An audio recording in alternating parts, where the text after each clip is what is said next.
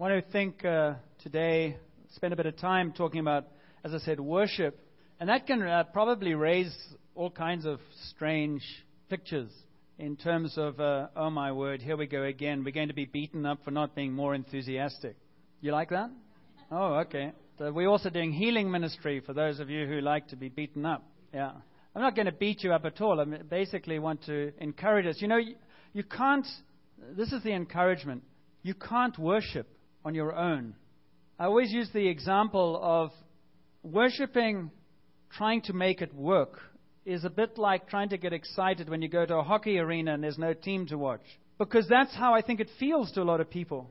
That there's an element of, I don't know what everybody's getting excited about. There's nothing on the ice and people are all going, yay, yay, yay. And you see, you don't go, one thing the Canucks do not do, they do not have somebody to teach the people how to cheer. You don't go into the Canucks arena an hour before to get a half-hour prep talk on how to worship. You don't have to. Because when they come on the ice and when they start playing, what happens?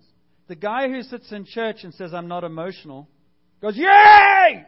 And the person who says, I'm not comfortable with this, behaves like a lunatic. I gave this talk years ago on the other side of town. And I had a whole bunch of, to be blunt, crusty old men who were like that. Then I went to the Oktoberfest one year. And everybody worships.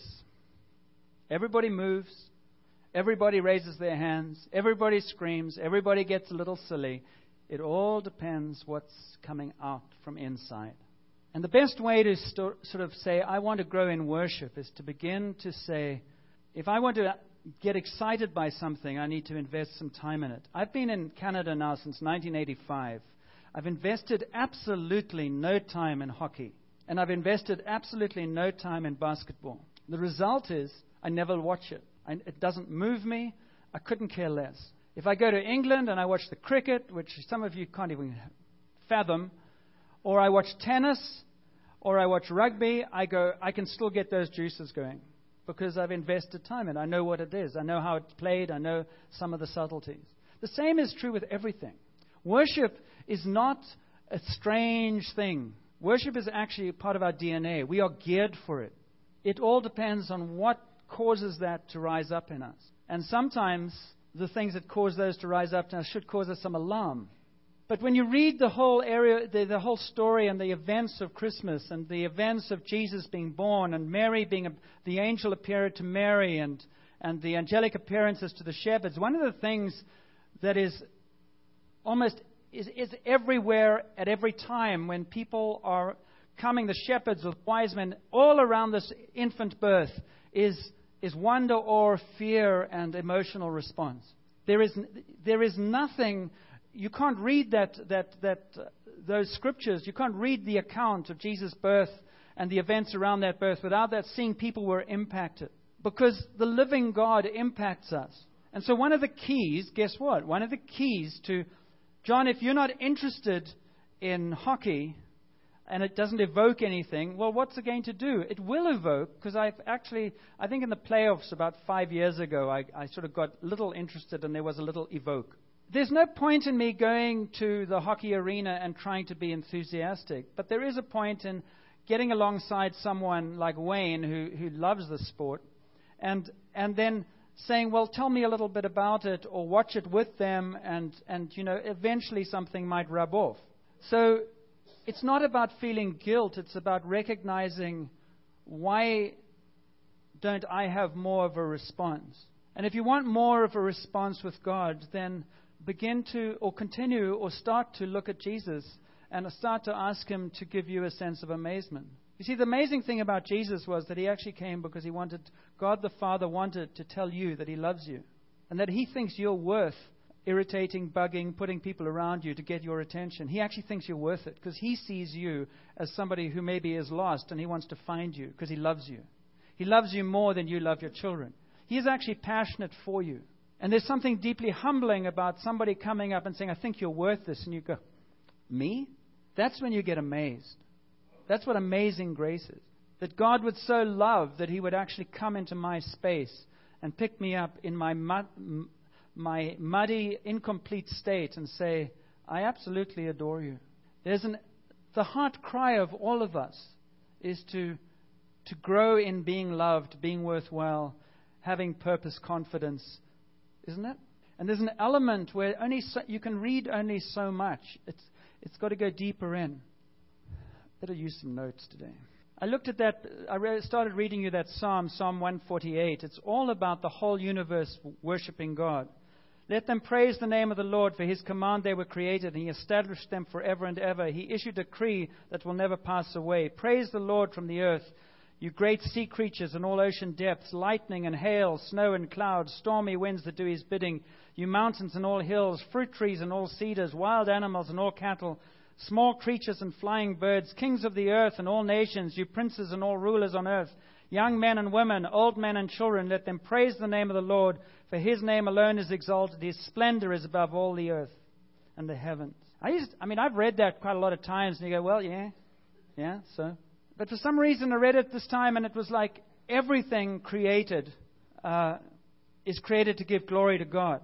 And it's like the sun, the stars, the moon, everything, the most biggest thing we can see is designed to give glory to him because he's so much bigger. So nothing is outside that realm. Everything is created to give God glory. And giving God glory means, I went to the Tate Gallery in England on the last trip, and I saw, if you've heard of Turner, he's one of the famous English painters. He does these beautiful light pictures in oil and scenes of the Thames and stuff. When you look at a Turner painting, it glorifies Turner. If you look at that painting or anything we do, it glorifies the one who created it. And if it's not very good, it doesn't glorify it. There's an element of everything created bears witness to the person who created. And so God is the one who is worthy of all the creation and all the worship. And the thing that struck me about the psalm was there's no exception. Nothing's left out. Nothing's so great that it doesn't need to worship God. And what sort of came in focus for me as I read that psalm and about everything is created to worship God. And it's not this duty thing. It's just I love to. Because all of creation, when it worships God, is totally fulfilled. And what does that mean? Because you see, God doesn't have an ego. God doesn't need to be worshipped. He doesn't go around saying, oh, I'm not getting enough worship. Holy Spirit, go and do something about it. I'm not feeling worshipped enough. He doesn't need it. It's just that worship is the response to, it's like going to the Canucks game. And if nobody said anything, the players would probably stop and say, what's going on here? Somebody died? There's no response.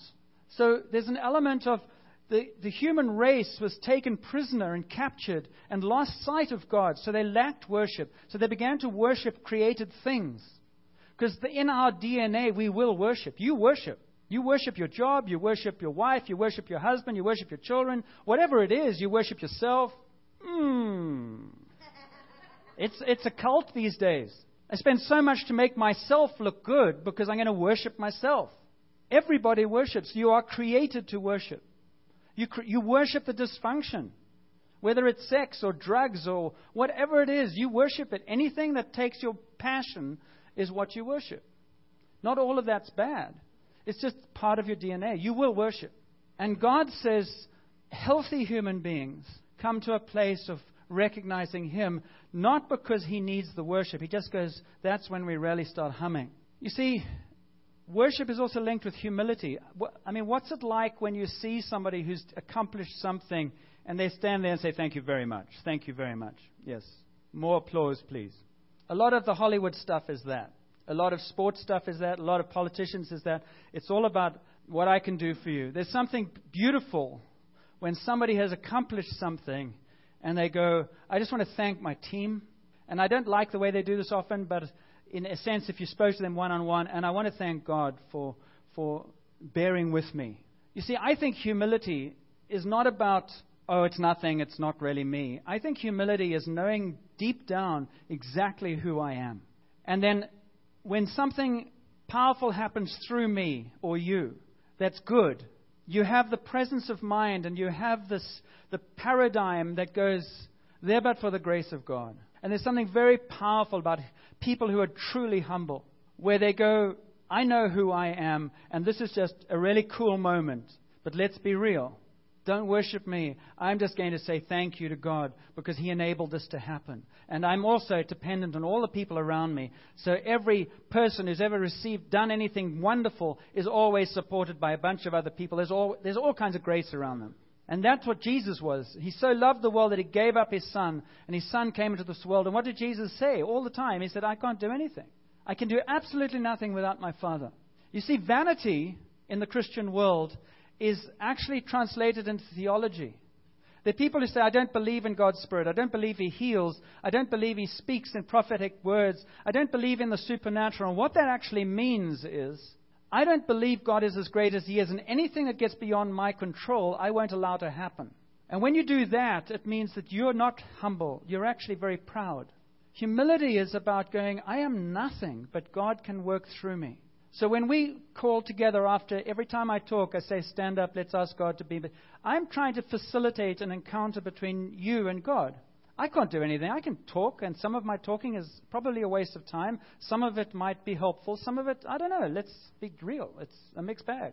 But ultimately, we're saying, God, will you touch us? Will you encounter us? I cannot do that. What I can do is I can talk to your head and never facilitate an encounter. And the reason I'm going to not facilitate an encounter is because I'm scared. I'm scared that nothing will happen, so I don't give any room for it. But if I stop being scared and go, unless there is encounter, unless God's Spirit actually works, and that means He touches your heart, or something comes to light, and He reminds you of something, or encourages you of something, or He releases healing, unless that happens, none of this makes any sense. It's like going to the Canucks game and there's no game. The only way we're going to worship God is as we experience Him. If you want to worship God with greater passion, then draw closer to Jesus. Don't try and worship. Oh, I'm going to actually contradict myself in a minute. Don't try and worship nothing. Find out who Jesus is, because in Jesus' presence, something will be evoked. That's why I say to people, if you want to grow spiritually, listen to your heart. Listen to it. Don't shut it down. Don't censor it. Don't always apologize for it. Listen to it. Ask God to release your emotions. Believe me, from a highly dysfunctional emotional cripple like me, that's been a journey and still is. But you start by being aware there's more, and then you ask for it, and then you position yourself. Does that make sense? Everywhere around Jesus, as He was born, as He lived, as He walked this earth, everything He did evoked response and evoked some kind of engagement with Him. So if you want to grow in 2015 in your relationship with Jesus, your relationship with God, draw close to Jesus. And one of the reasons we sing songs of worship here is to help facilitate that. One of the ways that you will grow in your spirit is to feed it. It's like everything else. If I want to get passionately involved in what the Canucks are doing this year, I might as well find out what they're doing. Then I might as well watch some games. Might as well stick with one example. And then find out who they are. There's an old joke that says if you want your wife or girlfriend to be interested in a sport, watch it with her and start talking about the relationships of the men or the women, their home relationships. Talk about them as people. Because very often it's that will evoke the interest. Whatever it is that gets somebody interested. But it's got to be fun. It's got to be something worthwhile. And we have worship here to help facilitate that sense of getting things in alignment. See, when you get depressed and when you get discouraged and when you get down, it's because you're at the center of your life. It's not a good place to be. It's a very alone place. It's a very angry place. It's a very abandoned place. You at the center of your life is not good news for you. I don't know if you've found that out, but it's not. It's a place of depression. It's a place of discouragement. It's a place of self-hatred. It's not a place of life. You were never meant to be at the center. You are and you're not. But you can always tell I can tell when I'm at the center, because that's what starts coming out. Me starts coming out in a negative way. When Jesus comes to the center of our life, He begins to, first of all, meet us where we are and again say, you are loved. You don't have to perform. You do belong. I hold you in my hand. You are not an orphan. You need not be afraid of the future. I have you in the palm of my hand. You are the apple of my eye. A lot of ministry in church is about helping people actually enter into that reality. That's it. If we could all actually enter into that reality, we would transform this country. Just that. Knowing who we are, having a sense of purpose, having a sense of belonging, having a sense of identity, moving from our hearts outward. Does that make sense?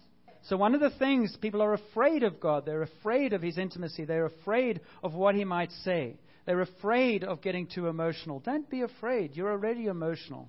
See, all these things are already in us. Even the most unemotional person is highly emotional. They've just got big barriers.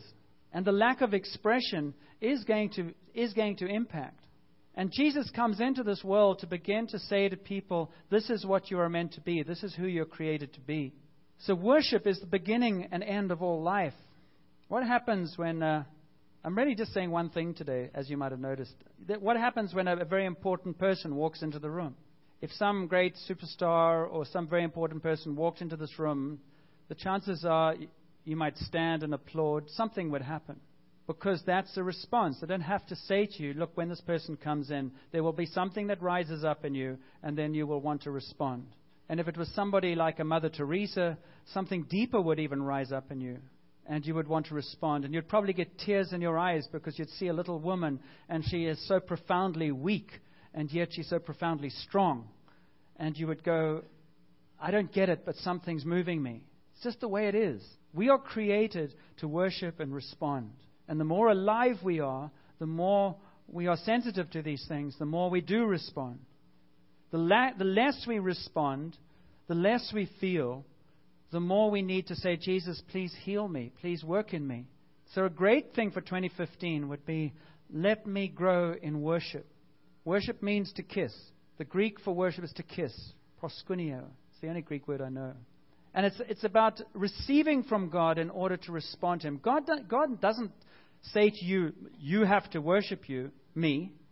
He just goes, let me give you a hug, and you will respond eventually. You'll do this for a while, and He says, chill out. And eventually you'll chill out, and then you'll find He loves you, and He's nice, and He's not going to kill you, because if He had wanted to do that, He would have done that already. And then He'll melt you. But you see, God calls us into places with other people so that we can become more whole. Now, the practical side of worship is really simple. How many of you feel like getting up in the morning, particularly a morning like this morning? How many of you feel like even coming to church or going to work? There are many, many, many, many, many, many things we don't feel like doing, but we have to do, or we ought to do. The people who get in trouble are the ones who listen to their feelings. Oh, I didn't feel like it. Oh, how was that work out? Well, I slept late and I woke up with a bad mood. And yeah. That tends to feed a victim mentality and tends to feed a lot of negativity. I'm getting old. I can feel it, and I don't like it. And I'm still trying to play squash, which is a young man's sport. And I sit in front of the fire and go, and I didn't think I'd ever say this, I don't feel like going to play. This was like yesterday. I usually play on a Monday and a Saturday. And I go, I don't feel like playing. And I go, but I'm getting fat. So I've got to do something. It's not helping, but it's psychological. And so I get the bag out and I kind of go, oh, well, I'll go. And everything's aching. It was the last time. And I went yesterday and I go, I don't feel like it. And then I get to the court. And I get to the changing room, and you sort of get to the changing room, and you begin to feel, oh, well, I'm going to play now. It's beginning to change. And then you get changed, and you go out of the court, and the other guys are there, and you start hitting the ball. You go, oh, I'm glad I came. By the time I'm finished, I'm all warmed up. It doesn't really matter, but I'm glad I came. Now, that's exactly the same as worship. Some of us, it's like you walk into church like I walk into the squash court, and I don't even have my bag with me. I stand in the squash court and I just look around. And then I go home and say, I didn't get much out of that. That's what a lot of people do. There's the old phrase of, putting a stone in a cookie jar doesn't make you a cookie. Putting somebody in a church doesn't make anything happen. It all depends on whether you bring your bag with you. It all depends on whether you recognize. I recognize that I need the discipline of exercise, but I don't always like it. But if I actually take some steps, the rest takes care of itself. The same is true with worship. My body is in total rebellion to God. And our fallen nature is in total rebellion to God. I do not want to be in His presence. I want to run the show. I want to do what I want to do. We just need to settle that matter. Instead of rationalizing it and using it as our personality and our background and our culture and all this nonsense. And just recognize that we actually are deeply rebellious. But there's a God who has said, if you will come to me, I will be with you. And I will bring about a transformation that you never imagined. The thing that you have to do is you've got to get that body of yours into somewhere. Not into trouble, but into places where it can be fed. And that's why there's this battle. That's why you go, oh, I don't feel like it. That's why some of us, you're so sporadic, you don't keep up with anything because you keep on moving off somewhere else. You get distracted. Whatever shiny object comes in, somebody phones you up, and suddenly you change your mind. You have to begin to. I put my squash in. I put some things in my diary that you probably have to die to get my attention. There's an element of just I'm not going to veer from that. And you need to place in your life disciplines that actually bring life to your spirit. I promise you it will not happen on your own at home with Jesus. It will not happen. I've been part of churches for 45 years, and I've led a lot of people who say, oh, I just do it on my own. They never grow. They never mature. They never have any muscle. They're very self-centered. God exists for their gratification. It is pitiful. They need lots of attention because they're never strong enough to do anything for themselves, because they avoid the engagement that comes with people. One of the things that's challenging in this church right now, and I'll say this without making any great disclosures, but there's lots of relational grittiness right now around here. People getting irritated with each other. God, kill them, take them out of here. I'm exaggerating. But that's exactly why we are here. Because it's in the relational struggle that God actually begins to work in us so that He can work through us. It's just the way it is. And if we avoid it, we just actually stay in immaturity. You see, worship is about saying, God, my life is your life. How do you want to spend it? And you come to the place, as I read you a quote last week, it says, He's much better at my life than I am. It's coming to that place of going, I really need Him to be my best friend. And I need you because through you, He becomes my best friend. Because I don't trust me and Him on my own. It's the me part I don't trust. I don't trust that I hear enough. I don't trust that I reflect enough. I don't trust that I'll do enough. I need the people around me to be my friends to help me on that journey. I'm totally interdependent. I need the discipline of coming. You know who benefits from these services? I do. Much more than you do. Because I have to do it. I have to, I want to, you know what I mean. So there's a sense of I have to sit down and say, what are we going to talk about this week? And then it has to sit in me for the whole week. And then I look at the worship and go, well, how does that work? And there's an element, the more I invest in me, the more that begins to go, this is bringing me to life. And the same is true for all of us. So I close with this. Let God waken your DNA. Let God waken you so that you become amazed with Him. Just amazed at His love for you. Amazed that He is actually faithful. Amazed that He's not finished with you. Amazed that He will actually continue to walk with you if you will walk with Him. But you have to give Him some discipline. You have to show up for some things. You have to commit to some things. I can't make it any sweeter for you. Look at the shepherds. I'm going to give you 5 points in 3 minutes. The shepherds coming to Jesus when He's born. Shepherds in their field, they're the stinking people, they're people who are not wanted. The star appears, something catches their attention. The beginning of worship, something captures your attention that says, I'm not self-sufficient, I'm struggling with I need something more than me. Something captures your attention. Pay attention to that. And pray for God that you will never be in a state where you don't look for that star. In other words, you will never come to the place where you say, I've arrived. I don't need any more revelation. I actually have a very good handle on this. Talk to your friends about how you are manifesting the love of Jesus, and you will be looking for stars. Because they will say, well, frankly, you come across as a little opinionated, and I think you actually have a lot of attitude here and there, and I'm not talking about me, of course, but, and I think you need some work. And you go, give me a star, God, give me a star. You see, the star is the need, and it leads you to Jesus. And the shepherds were in the field, and the angels appeared, and they glorified God, which was meaning they were saying, praise God, and the shepherds were saying, they're just sheep here. But when the angels were present, everything was changed. And they had a perspective of the supernatural and the natural that was amazing. And so it caused them to awaken something. And they said, maybe there's something to this. And they followed it. You've got to follow. You've got to go somewhere. They went to the stable. And in the presence of Jesus, something happened. I don't know what it was. I just think something happened. God was present.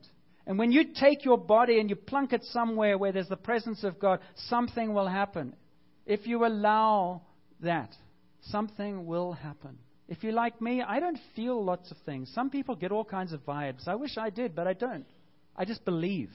So I'm here and I believe God is present.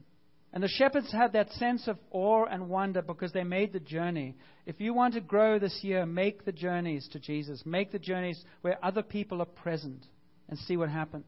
And God will begin to awaken something in you. And if you want to worship, if you want to grow in worship, take initiatives.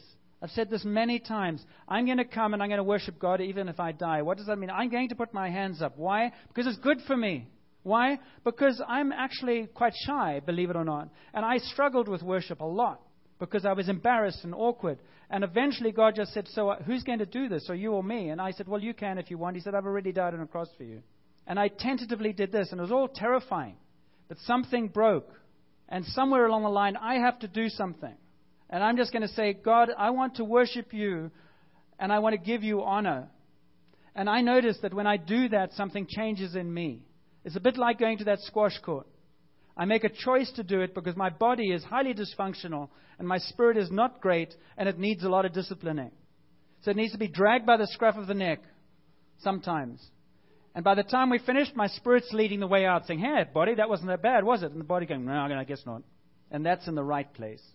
If you want to get victory over your body, if you want to get victory over addiction, if you want to get victory over a relationship, if you want to get victory over anything to do with your physical life, let God's Spirit touch you. Let's stand and ask Him, shall we? Ask Him to fill you, to refresh you. Open your spirit to Him. You're fearfully and wonderfully made. And you're created for God's love to dwell in you. I remember once saying here, ask God to punch a hole between your neck and your heart and to flow through so that your heart gets touched by His presence. If you don't understand His presence or you don't know what that feels like, then just ask Him. Just say, God, I ask you this year that I would actually experience your presence. You would touch my heart. Some people have come in and they've said, I don't feel anything. I said, well, just ask Jesus to touch your heart, and you'll notice that you actually start crying more or want to cry more. Father, I pray over everyone here, anyone here is emotionally shut down. And I just invite you to invite God to just melt you. Because the Spirit of God says, do not be afraid. I've come to bring you life. I love you. And you know, you don't have to keep all these resolutions you try to make. You will break them all by January the 15th. And if you're really good, by March. And God says, if you let me in from the inside, I will help you keep resolutions that you never ever thought you would even make. Thank you, Father, for the gift of worship, that you call us to life by what we value. Thank you, there's no condemnation in you. So you ask God in your own way right now, what do you want from Him? What could He help you with? Where do you see yourself as stuck? For everything that's negative in you, just receive the positive that He gives by His Spirit. See, it's your will that activates the Spirit. It's just like turning on a cell phone. If you never turn the cell phone on, it never picks up the signal. And the free will that you and I have is the turning on to God that says, here I am, Lord. I'm turning myself on to you. I'm opening my heart to you. I'm saying, will you engage with me? And He says, of course I will. Absolutely. So Holy Spirit, will you just come upon us right now? He wants to set ablaze passion in some of your hearts. Some of you are dry. And He's not condemning you, but He just wants to set aflame your heart. Light it with a passion and a warmth of His love. Just let Him do it. Just say, Jesus, I've grown dry, or these words, I wish they were true, but they don't feel true for me. And He says, well, let me burn inside you. So, Father, I pray that you release a burning passion in those who haven't felt that maybe ever. For others, Father, will your rain fall on them and bring refreshing.